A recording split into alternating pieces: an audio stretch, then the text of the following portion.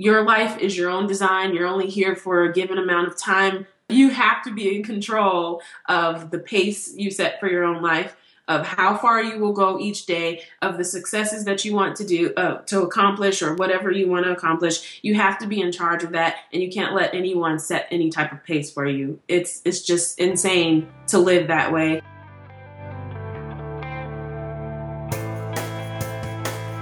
Hey, what's up? This is Kat. Welcome to the Joyride.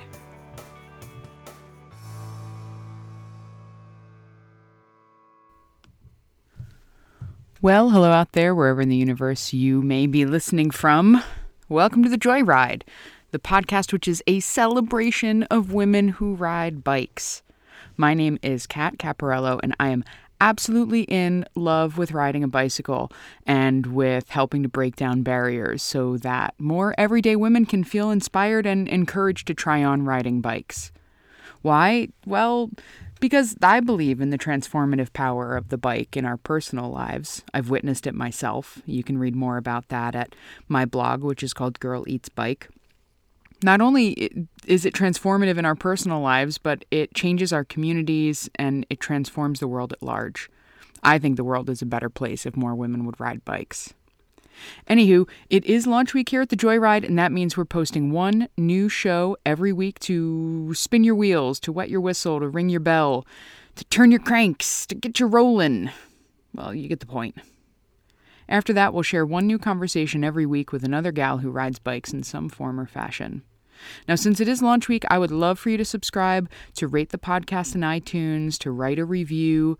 This would help get the Joyride on the iTunes new and noteworthy list, which would help more women find the show, and, well, it would mean a bunch. It'd also be pretty sweet if you just shared the show with even one woman who you feel like should give it a listen.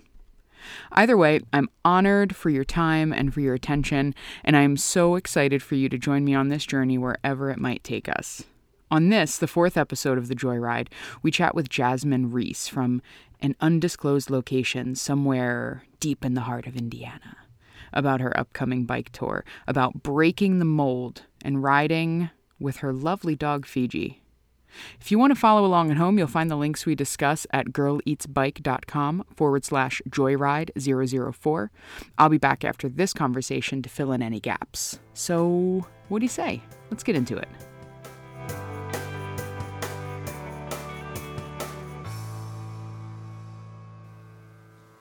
So we are here today with Jasmine Reese, who I've been following you on the social medias for quite a while now, and I'm so excited to get to see you and get to talk like face to face here.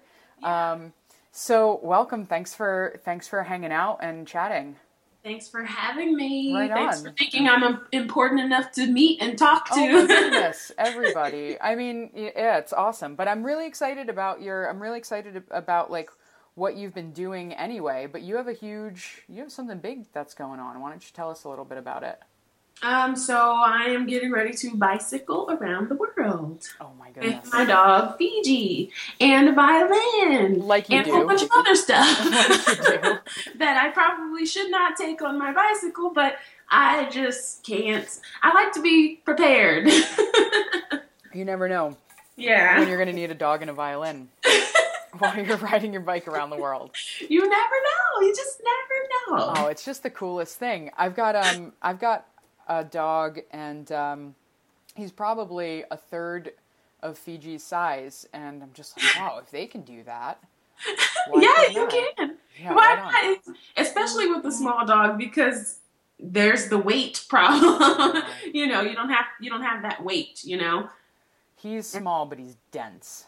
Well, then that means you don't have to exercise him that much. He just stays in the trailer. That's his only job, and you're good to go. Right on.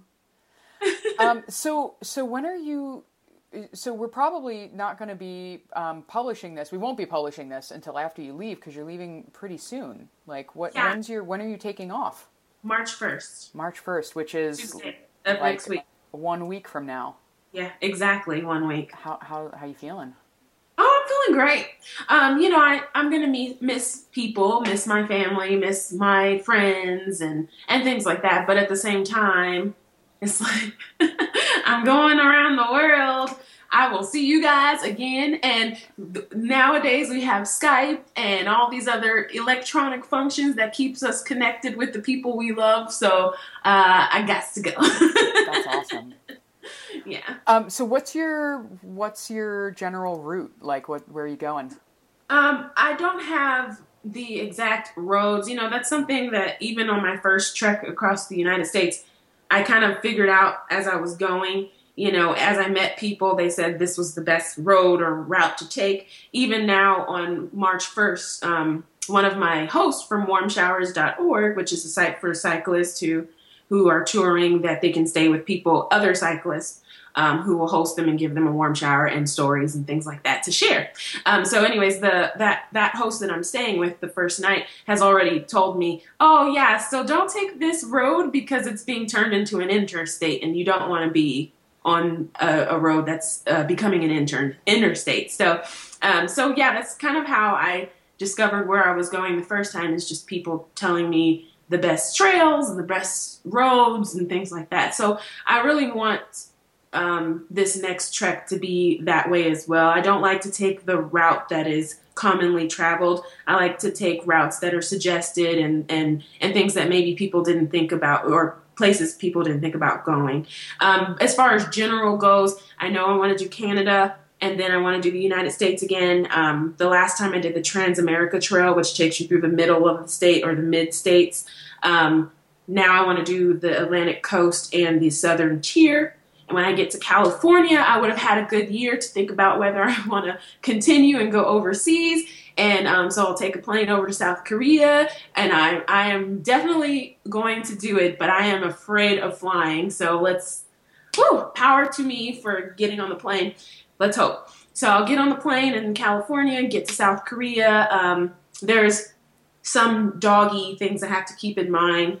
My route's going to be affected by rules, pet import laws, because one thing I'm not going to subject Fiji to is quarantines and other extensive rules that come with having a dog and taking a dog into another country. So if there's a particular country that wants her to be quarantined for, longer than 1 day, which even 1 day is going to be hard for me. If there's a country that wants to do that, then I'm going to have to plan a different route. So far, based on my research, the countries that I am going to do not have quarantines.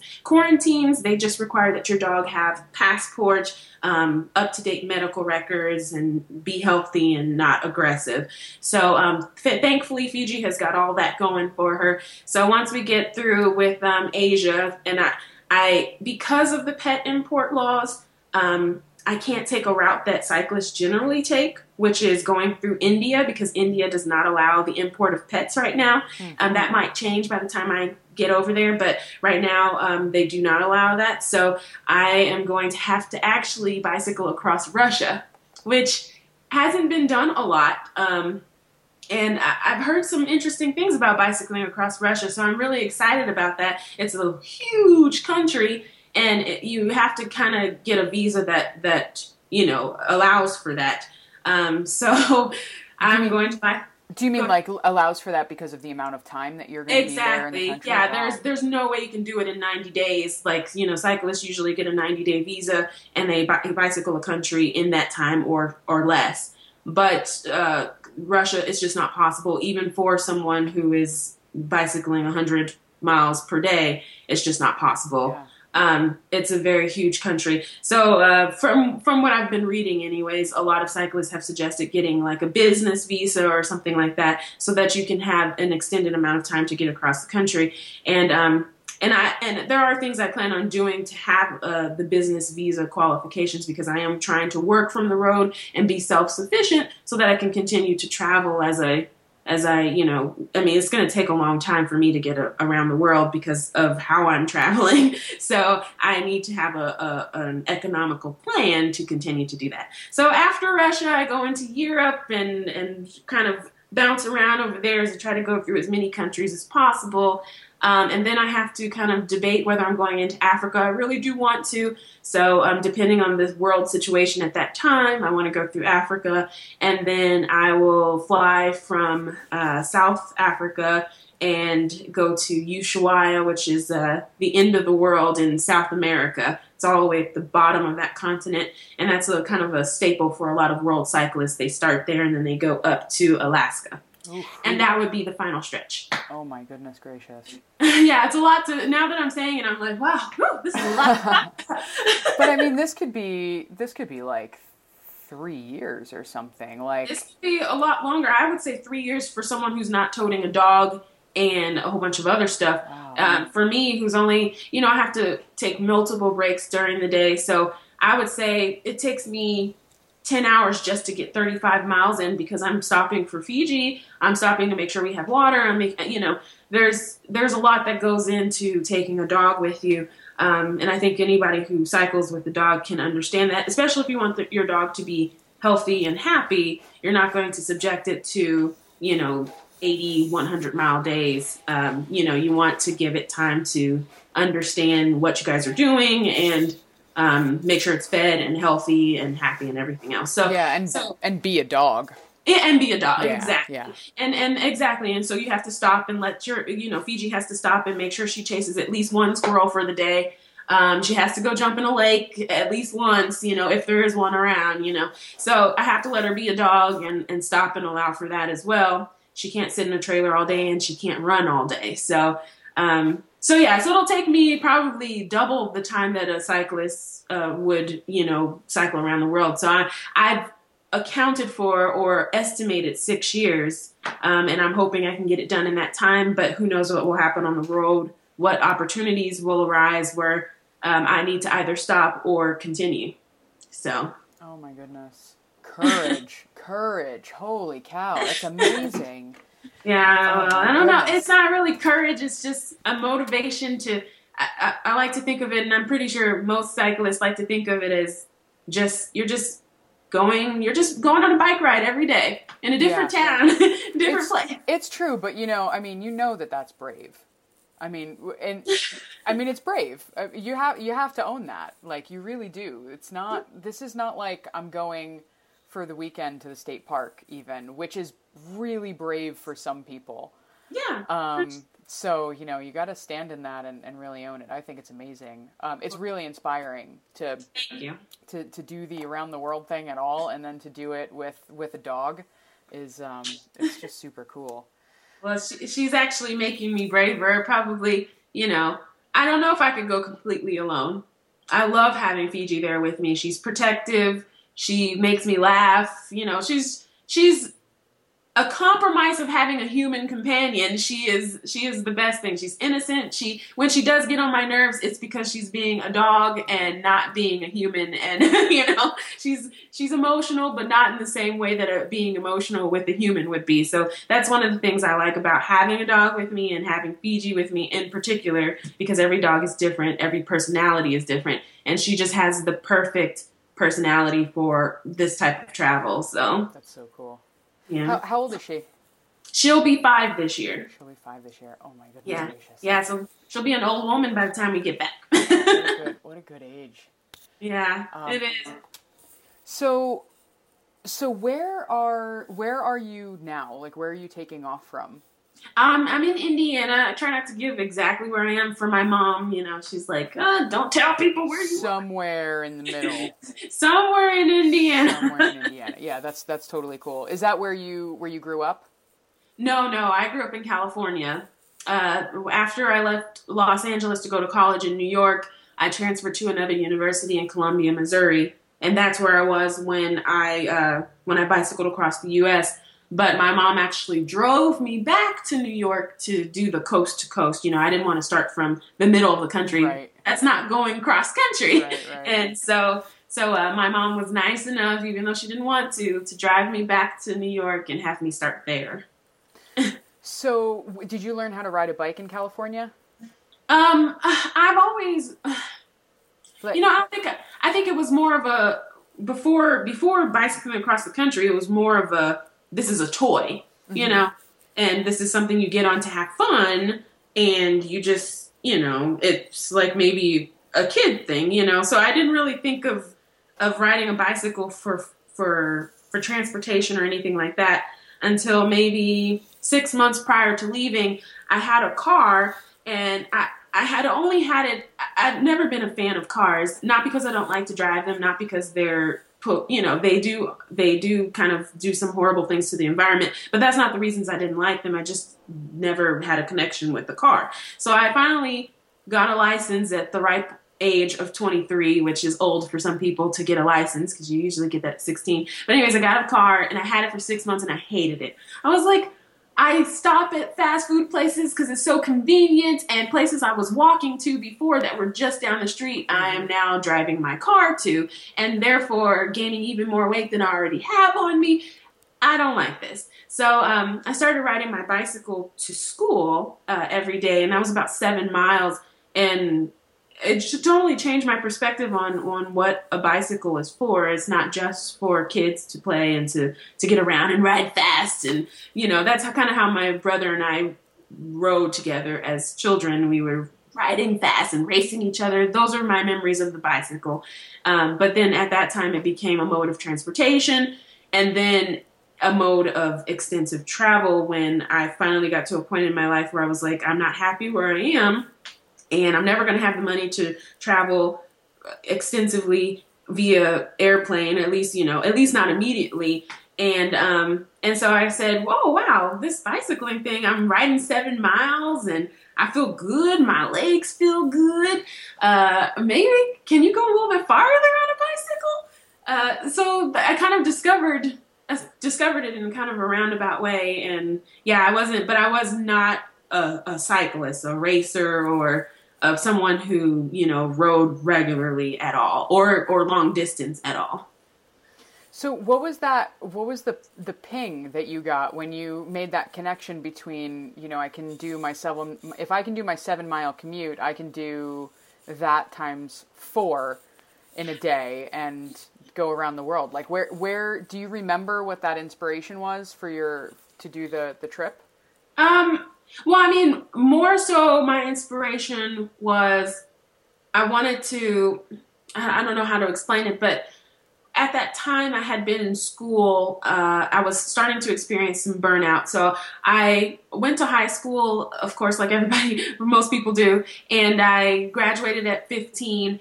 And from that age until 23 or 24, when I started my trip, it had been nonstop. And all that time I had been denying what I truly wanted to do because I was trying to follow some secure path in life. So I really wanted to be a violinist, and that's what I wanted to do. But instead I had spent all this money in college. I did get some scholarships, but I have a lot of money to pay back for school loans and things like that. So I had spent or student loans, exactly. So I got upset. I was like, I can't believe I just spent all this money doing stuff that I don't want to do. I understand that you get an education to have a secure path in life, but at the same time, if you're going to spend all this money, you better be sure it's the road you want to take. Mm-hmm. You should be studying what you want to study, and don't deny yourself that based on what people over there are telling you. You need to, if you're going to pay back all this money in student loans, you better be happy in school. So I got to this point where I was not happy in school. I wasn't happy that I didn't pursue what I wanted to pursue, which was violin and music school. And so I kind of just suffered burnout, and I think that was the ping. Like, I needed to do something for myself that would motivate me and re-energize me and challenge me and say, Jasmine, you're capable of great things still. You're capable of pursuing your dreams. If you can do this, you can do that. And bicycling was one of those things and it started very small. It was a very small notion at first. I was riding to school, and there's this one huge hill that I had to go over to get to school. It's huge. I hated it. I always walked up it, and that was the worst part of the ride. But for some reason, I kept persevering and going to school via bicycle. And one day I rode up that hill without getting off and walking. And I was like, oh my gosh, I conquered the hill. And now, it feels good. Oh my gosh, this is great. And when I conquered that hill, that's when I think it clicked. I was like, I can still do stuff. I can still progress as a person and and I'm not old. I'm not, not age doesn't matter, but I felt like I had lost time. I felt like you have to go to college between 18 and 22. And I spent those years fooling around, or not really fooling around, but doing something that I did not want to do. I did not want to be studying what I was studying. And I spent 18 to 22 not doing the thing I love. And so for me, it was like, why did I deny myself this? And now I'm older. I'm 23. I'm 24. I'm outside of that typical age range for a bachelor's degree. And now I'm starting to have these doubts about another path I want to pursue. And so I felt really kind of down about that, because I'm kind of a person that at that time anyways, that kind of lived in that box that, from 18 to 22, you need to be doing this. And then from 22 to this, you need to be doing this. And then 30 to 40, this, 40 to 50, this. So I was really upset that I did not accomplish the things that I needed to accomplish within the age range that I was supposed to. And that stems from starting violin at 14. I was always playing catch up and trying to catch up with my peers in that world. And so I had a lot of self-doubt when it came to age and accomplishments. And so I think when I rode up that hill, I was like, I'm still a person. I'm only 23 years old. Why do I feel like I'm stuck? Why do I feel like I can't make progress as a person anymore? You can still make progress. Your body can still change. I'm a chubby girl now. I was a chubby girl then, but your body can still change. Your mind doesn't stop working at a certain age. You can still be intellectual and pursue your dreams. You don't have to be a particular age to do that. You don't just stop at a certain age. And I think it clicked. Just that little hill, going up that hill, it finally clicked. Like, why am I stuck? Why do I feel like I've missed out on something? I'm so, I'm young. And even if I wasn't young, or if I was older, my brain is still working. My physical body, even though it is a little chubby, is healthy. I'm healthy, and I'm able-bodied, and so why am I complaining, and why am I in this rut? So that's when it clicked, and that's when I kind of inadvertently. I will never remember how I came across adventure cycling, but I came across adventurecycling.org, and I saw all these people doing amazing things on their bicycles, and I was like, I just rode up that hill the other day. I can bicycle across the country. I love that. So that's what happened.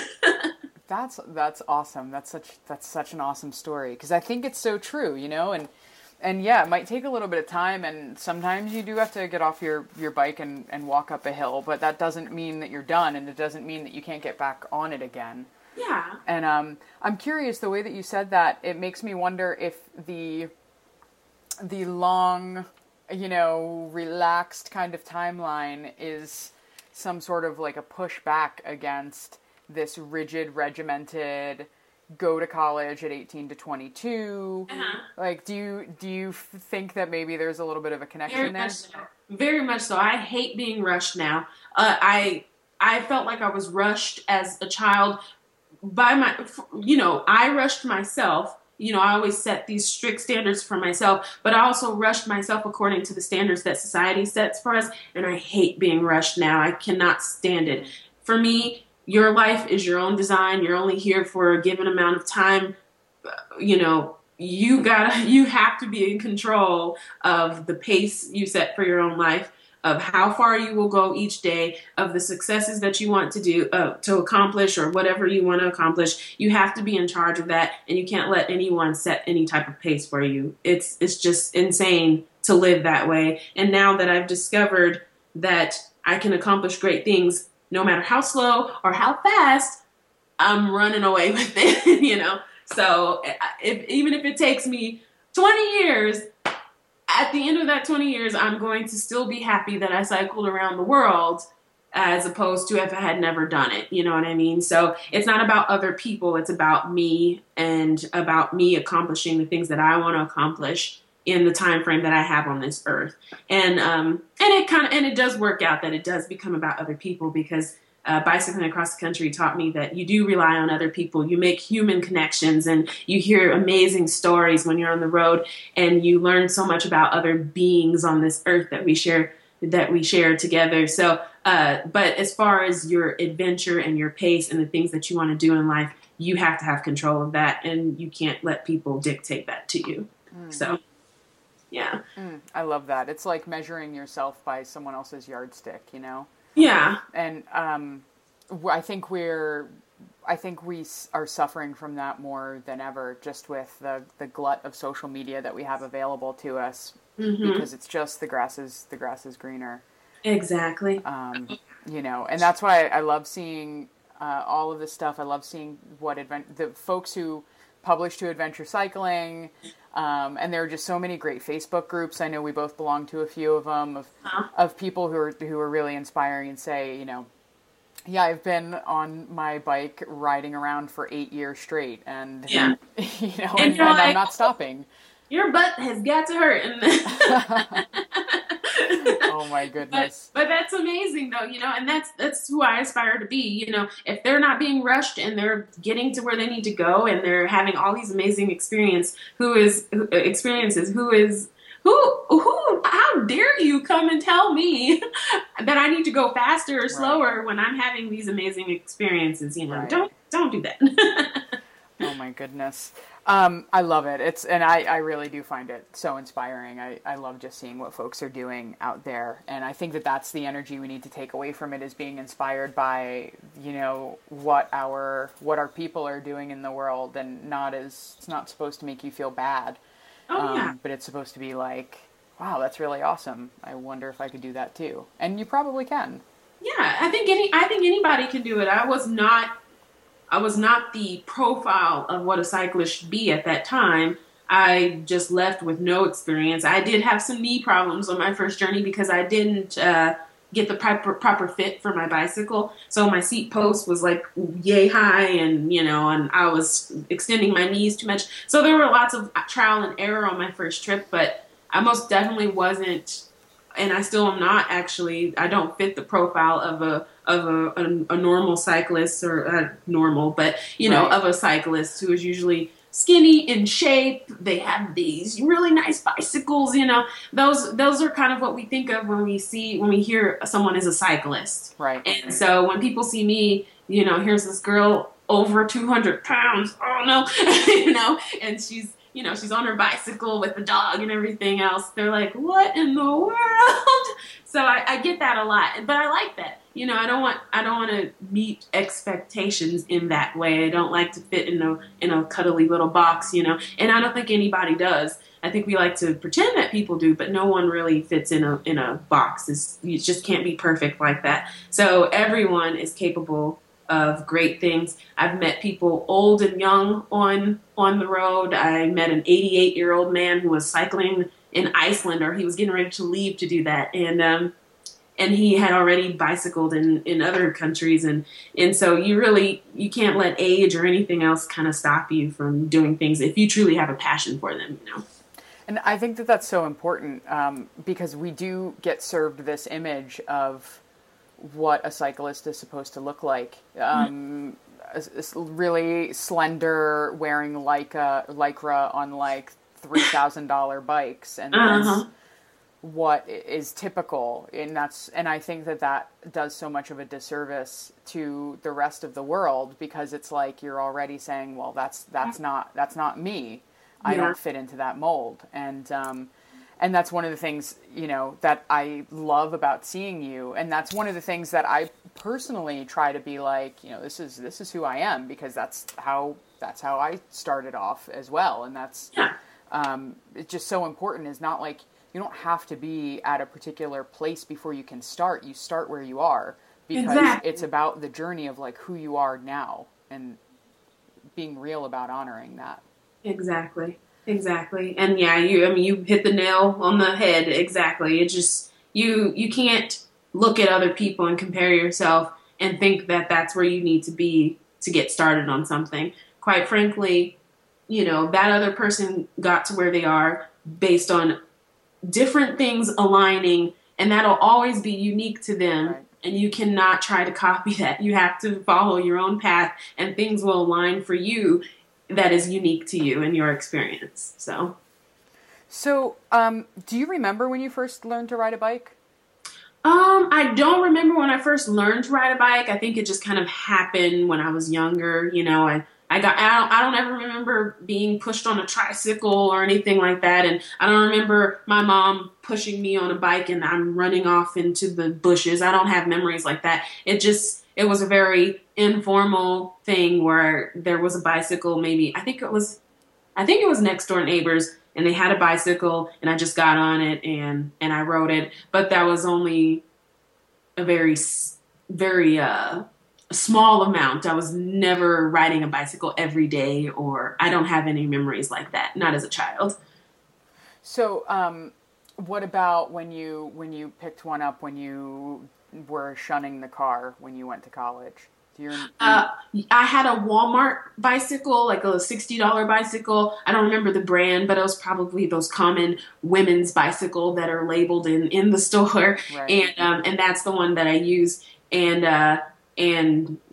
yeah, that's pretty much it. And the tires were always really low, and and I didn't know about tire pressure and keeping your tires, full. I didn't know how to change a tire. I didn't know any of that stuff. I just had a bicycle and I rode it.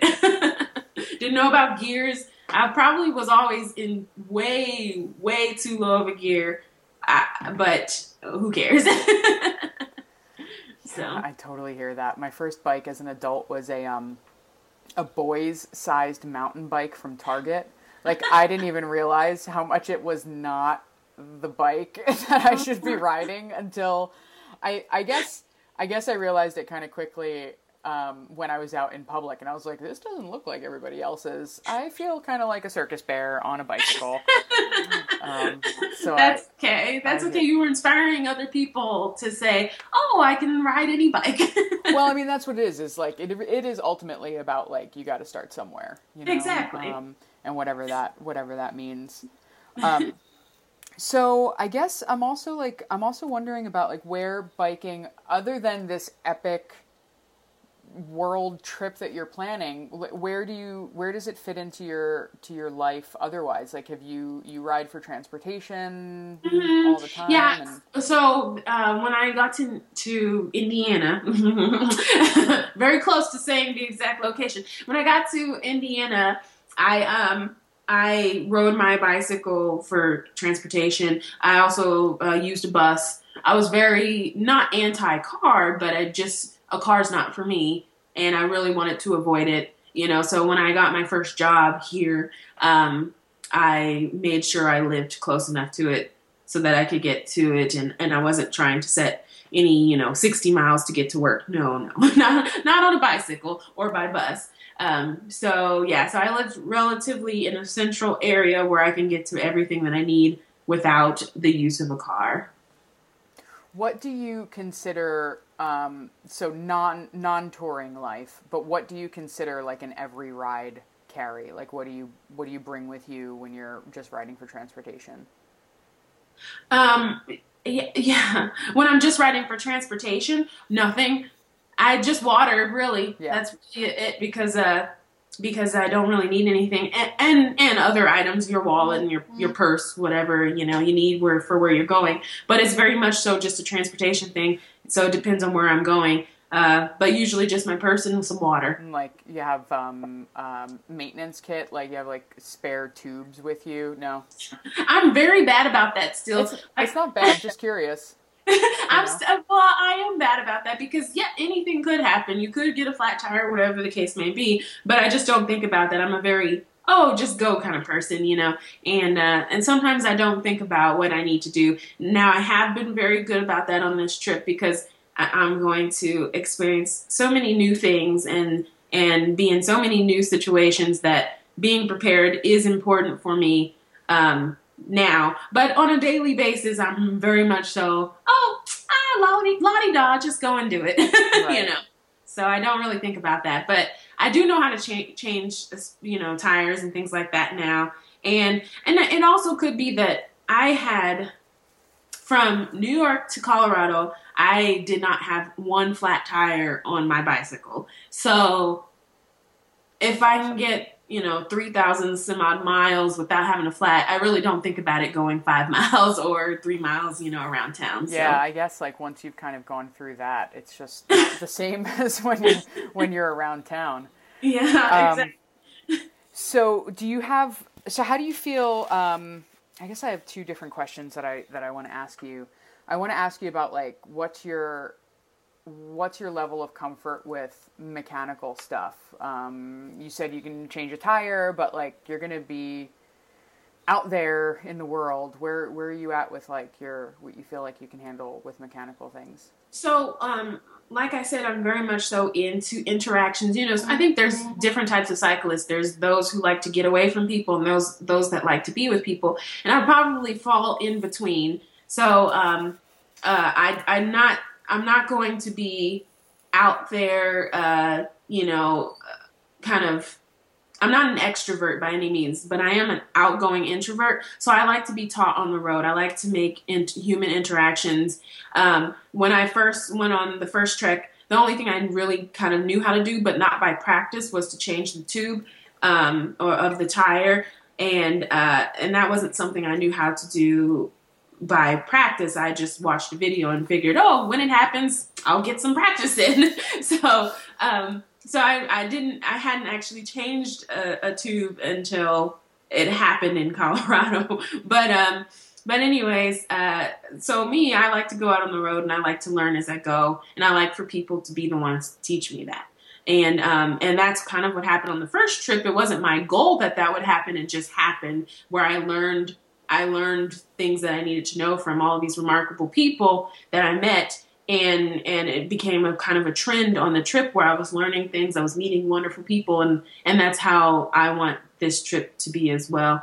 I was thinking about taking a bicycle mechanic class for this trip, especially since I was going around the world. I was like, well, what if I'm in some deserted part of wherever and I get a spoke breaks or whatever the case may be? How am I going to fix it? So I was going to take a class, but then I was like, you know what? I can learn that on the road. My first stop with the family, they're bicycle mechanics. Maybe they can teach me a thing or two. And then, I meet all these really cool people. I can learn from them, so I'm not going to sweat it.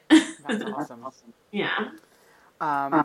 So how do you feel like, and this can be when you're talking about touring or when you're talking about just everyday civilian life, if you would, when you're in transportation, like how do you feel about riding in traffic? How do you feel about like traffic safety and your personal safety also?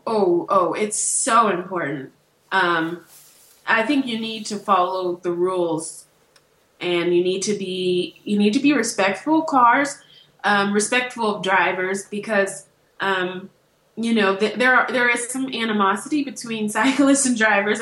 We see it a lot, but I think it is spurred on by wrongdoing on both sides. You have drivers who are being negligent, and then you do have cyclists, and I've seen it a lot, not following rules. They're they're in oncoming traffic. Just the other day, I saw a cyclist in oncoming traffic, and he thinks because he's a cyclist, he has the right of way, and people need to get out of the way for him. But that's not true. You need to be a respectful sharer of the road. And so that's how I try to treat all of my travels. Usually, if I'm on the road and I see there's cars behind me, I tell them to hold on a second, let me get safely to the side of the road, and then I direct traffic, and I'm like, you can go ahead and go ahead of me. And I try to be respectful in that way. Always stop at stop signs, be vigilant just like you would be in a car. Make sure no one's coming, there's no pedestrians. Make sure you're looking at all the traffic around you so that you will be safe and not get hit by a car. So all of those rules apply to a cyclist just like they would a driver, and being respectful is so important so that you don't have that ongoing animosity between cyclists and drivers. I think you're right. And first of all, when I see people riding on the wrong side of the road with their bikes, I cringe. Like I feel like so scared for them. Yeah. It's not a good idea. Yeah, it's horrible. Don't do that. Like, like don't do that. It's bad. I was with my partner. We're in the car and we're driving, and there's a cyclist on going in the wrong direction with no helmet on, and there's no shoulder, and I was just like, oh no, no, no, no, no, no. Yeah, it makes me so nervous for people. Yeah. But I think you're right. Following the rules of the road, because I think drivers get even more irritated when they just see cyclists blowing through stop signs or blowing through red lights, and a little bit of goodwill I think can go a long way. Yeah, I think most cyclists, most drivers are very respectful of cyclists. They'll get over, the 3-foot rule. They'll get over when they see a cyclist. I think a lot of drivers do that. But then you have those ones that just want to, pass by you, speed past you. And that's not because of you. It's because of bad experiences they've had with other cyclists who weren't following the rules. Right. And they've developed this complex or this arrogance that the road is just for drivers because cyclists and pedestrians don't know how to properly use the road that these big, huge weapons, are going down. Right. And to some respects, they are right about that, but that doesn't mean they should compromise the safety of a cyclist that they don't know based on their experiences with other pedestrians and cyclists. So just be respectful and follow the traffic rules, and use common sense. Don't change a tire on the side of the road where a car could potentially, lose control of their car and hit you. It's common sense stuff like that. I've seen that happen where someone was changing their tire right on the shoulder of the road, and you're like, oh, probably not the best idea because anything can happen. The sun could get in their eyes and they might swerve a little bit, or, you have to take all of those situations into account for your safety. And even more so for me, Fiji, she loves cycling. She loves that lifestyle, but I understand that she's a dog and she can't talk to me and she didn't choose to live that way. So it's my priority to be sure that she is safe. So I treat her like a human child in the sense that she needs to be safe. So I make the proper rule, or I make the proper decisions when I'm cycling to ensure her safety and make sure she's on the outside of the bicycle, not facing the road when she's running, and that her trailer is highly visible. And if we do have to stop, we're as far away from cars as possible, so. It makes total sense that you have to take extra precautions and extra consideration. Also because, you want her to be calm and not have anxiety, and you want her to love these experiences and not learn to fear them also. Exactly. And she was really good about that. We'd have these huge, we were on Highway 50 in Kansas. And we had these huge semis, buzzing past us, and Fiji wouldn't flinch at all. She just would not flinch. I expected her to be afraid because I was afraid when those semis would come past us, but she wasn't afraid at all. She's so suited to that lifestyle. She has her own set of issues, but they have nothing to do with bicycling, which is just so interesting to me because she becomes a completely different dog on the road. She's a lot calmer. She's a lot more obedient, which you expect because she's running. She's running a certain mileage per day. So she's getting a walk every day. She's meeting new people. She's playing with different dogs and chasing. She's allowed to be a dog more so on the road than when we're at home. Because when we're at home, usually I have responsibilities.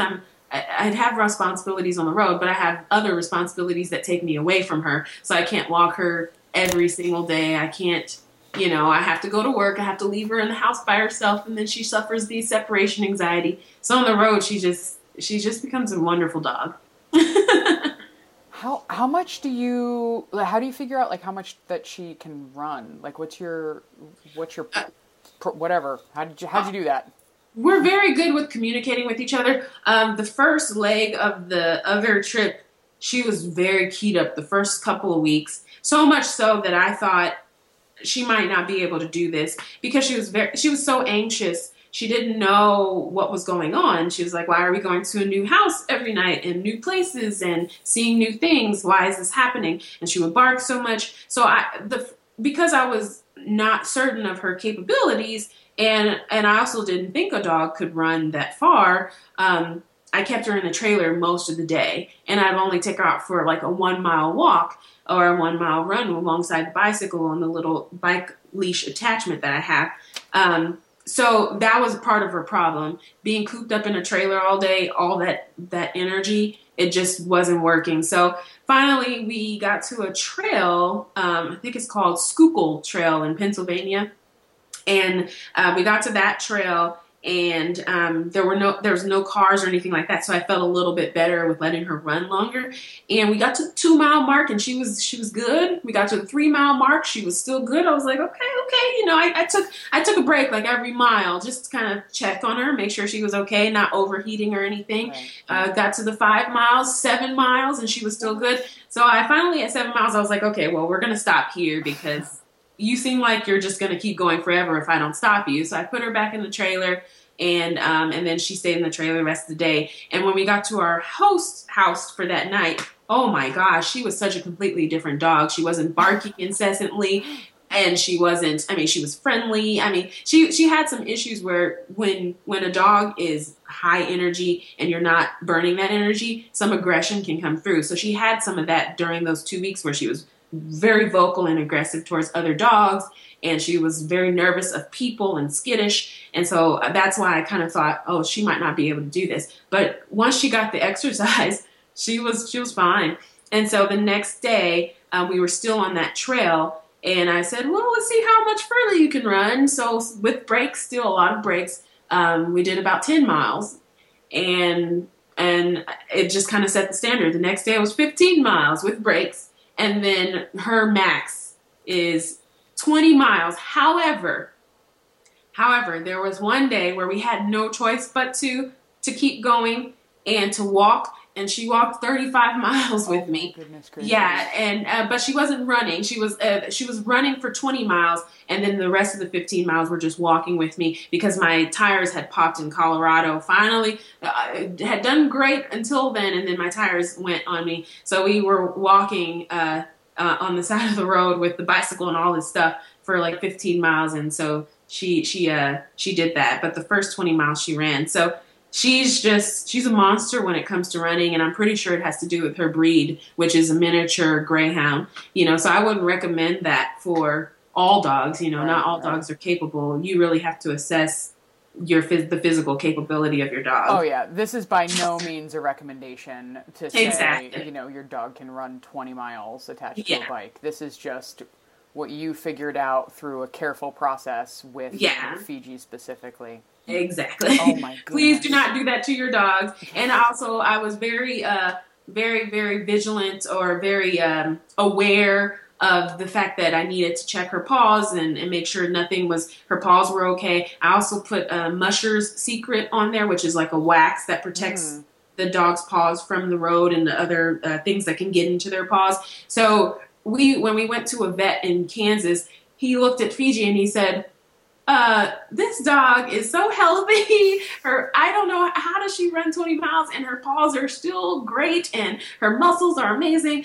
She was healthy and amazing. So I knew to assess and be sure that I was checking with the vets to be sure that what she was doing activity wise was not hurting her in any way, There's a lot of really, really attentive care there.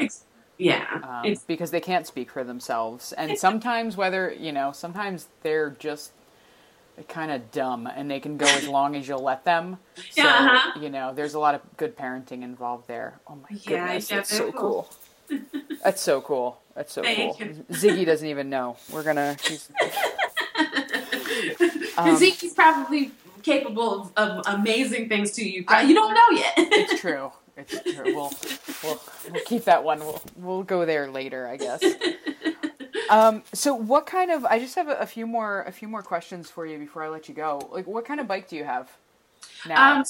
So I finally, through careful planning, I picked a Kona Sutra. I liked the Kona Sutra the first time. It was between the Surly Long Haul Trucker and the Kona Sutra, which are two very popular and powerful touring bikes. And for me, it was important to make sure I had the right bike because on top of carrying a lot of weight, I also am a heavy rider. I'm over 200 pounds, and I wanted to have a frame that could handle all of the weight that I was going to be putting on this bicycle. So the two bicycles that I assessed were the Sterling Long Haul Trucker and the Kona Sutra. It just so happened I was kind of forced the first time into choosing the Kona Sutra because the bicycle shop that was helping me out, and they were going to give me this bicycle for substantially a lot less money than what it cost. They were a Kona manufacturer. So I kind of was like, well, I got to go with the Kona. But it turned out to be actually an amazing bike. And when I finally did assess this time between the Sterling Long Haul Trucker and the Kona Sutra, and I had to actually save up and pay for it on my own, the Kona Sutra was a lot more economical because it comes with racks and fenders, and it comes with the Brooks saddle now, which a lot of people like the Brooks saddle. So it comes with all of these added perks, and it's about $200 cheaper than the Sterling Long Haul Trucker. And then from my experience, the tires and everything else, it just rode so smoothly, and it carried Fiji and I safely across the country. So Kona Sutra is my bicycle of choice for long haul touring. Yeah. I was going to ask you if you had a local bike shop that you loved, but I'm hearing now you may not want to give that away too much, so we can. Well, it's not local, so okay. That's good. All but right. I have to drive a long, long way in order to get to it. So not me, but somebody has to usually take me there. If I'm going to this bicycle shop, then I have to arrange a ride, my bicycle all packed up, and go there. So I don't mind saying that. Bluegrass Bicycle Company. It's an actually really cute shop. It has all these bluegrass instruments, fiddles and basses and banjos, and they mix their bluegrass folk, traditional style with this bicycle shop. So when you walk in, it's like a very old home, but the basement is all a bicycle shop. So when you walk in, you have this bluegrass music playing, and you have all these instruments around mixed with all these bicycles and bicycle gear. It's a really fun shop, and the people who run it are very attentive. They do professional bike fitting and everything else, and they're very knowledgeable about what they do. So I do like them. That's so cool. I can imagine how it might appeal to you as a musician too, to kind of be surrounded by string instruments. Yeah, exactly. When I walked in, I was like, "Oh, I wish I could come here all the time. If I'm in Russia next year or the year after next, I should just fly just to come back to get my bicycle service." Oh my goodness, that's awesome. Yeah. Do you have any blogs or anyone you like to follow on social media? That I like to follow? Yeah. There's so many. But because there's so many, there's a group that all of these people are in, and it's called Bicycle Traveling Women. That's the name of the group, Bicycle Traveling Women. And you have all of these wonderful women who have either solo or companion cycled around the world or in other countries. And just to name a few, there's Jen. I don't know how to pronounce her last name, but I'm going to butcher it and say it anyway. Sotolongo. And she's traveling around the world with her dog and her boyfriend. And I follow them just to see what things they're encountering with their dog. And so far, it's been going wonderfully. No border issues, no visa issues, and they're doing great. I also like to follow another name I'm going to mess up, Heike Perngruber. Oh, goodness. Sorry, but you'll see her. She's very popular. You see her in that group, and she's been bicycling around the world for several years as well. So lots of great women in that group. Cool. Well, yeah. I'll get those as links, and we'll link it up in the show notes. Okay. Also, along with linking it up in the show notes, are you still going to be running fundraising while you're on the road? What's... No, the first time I was on the road, I left with no money and everything else. So for me, fundraising was obviously concerned to make sure Fiji and I got to where we needed to be safely and that we can continue to do it. This time I am accepting donations, but my ultimate goal, especially since I'm going to be on the road for such a long time, is to be self-sufficient. So for the first maybe several months, people can go to my website. It's Fijapaw, which is FIJAPAW.com, And then there's a support button. They can choose to donate if they want to for the first several months. But after that, hopefully I would have, there's several ideas I have for becoming self-sufficient, which includes my musical skills, being a violinist and trying to street perform. But there's also other resources out there like Wolf, worldwide opportunities for organic farming. There's some workaway.org. I can name a whole bunch of them. Other opportunities where I can be self-sufficient as a cyclist on the road. I just have to get out there and learn how to do it. So long story short, I want to be self-sufficient for the first several months. If people want to donate, they can. I greatly appreciate it. And I do pay it forward when I'm on the road. I like to volunteer and everything else and give back to the communities that I ride into. So that's awesome. So I'm definitely going to link up your website here. And if folks want to contribute, keep an eye on where you and Fiji are and contribute to your journey. We'll have access to do that in the show notes that we publish here. And so there's like kind of the last rounding it up here.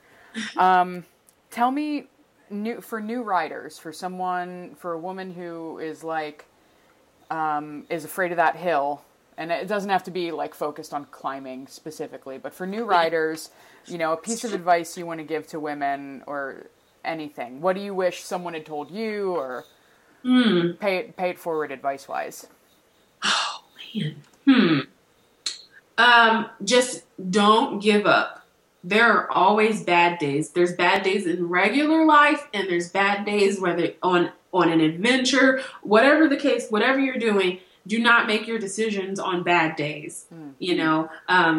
Because then you're denying yourself wonderful opportunities. So bad days happen. It's just the reality of life. Do not make decisions on those days. And that's all I can say. Oh my goodness. I think that's a great piece of advice for life on or off the bike. Yeah, I think so too. It's helped me. That's from personal experience, but also just following other cyclists and other people in their normal lives. And they always say that, you can't make decisions on bad days. Bad days happen. Why would you change your life based on a bad day? So. I think that's a great place to leave it. Jasmine, thank you so much for taking the time to chat with me today. I'm so excited. I'm so excited to, keep an eye on your journey and continue to follow you via the social medias, et cetera, et cetera. Yes. Good. I'm excited to follow you too. You have any plans for touring? Oh my goodness. Actually, I am, I'm getting married in May. Oh, so right now, congratulations. Thank you. So right now, that's my haul. Yeah, that probably should be your focus, or else you might find yourself left at the altar. It feels crazy right now. It's going to be great, but it's just one of those things where there's just so much work to do. So there's stuff I'd like to do this summer. I'm out here in Portland, Oregon, and there are just so many wonderful places to do weekends too. Can't wait to do the Pacific Coast Highway, or Highway 101 rather. But right now I gotta focus on this like kind of short term. We're at like 90 some days, and then I'll be able to like really open it up to think about other stuff. But but I do have some other things that are in the works, so I will keep you posted. Oh, very good. I'll be following you. I always follow you anyways on Twitter and everything. On the Twitters. On the Twitters. All right, awesome. Thank you so much. Thanks. It was great to talk to you. Bye.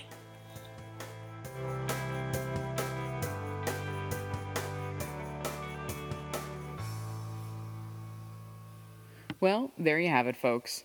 I hope you enjoyed our chat with Jasmine Reese. I know I did. I think she is fantastic and inspiring, and I am excited to be following along on her journey right now. Anyway, you can find the links we discussed at girleatsbike.com/joyride004. And also, I'd love for you to subscribe, to leave the show a rating, to leave a review in iTunes, any of the above, etc., etc. It's launch week here at the Joyride, which means we're posting a new show every day this week. Please tune in for tomorrow's episode featuring the seasoned and feisty Seattle commuter Ella Dorband. If you or someone you know would be a good fit to be a guest on the Joyride podcast, please go to bit.ly/Joyride guest. That's bit.ly/Joyride guest. That's all lowercase, one of the few times that matters. But tell me about yourself, or share that link with a gal who has got a whole lot of bike love and wants to share it. Again, that's bit.ly/Joyride guest, all lowercase. The more the merrier. Remember, friends, life shrinks or expands in proportion to one's courage.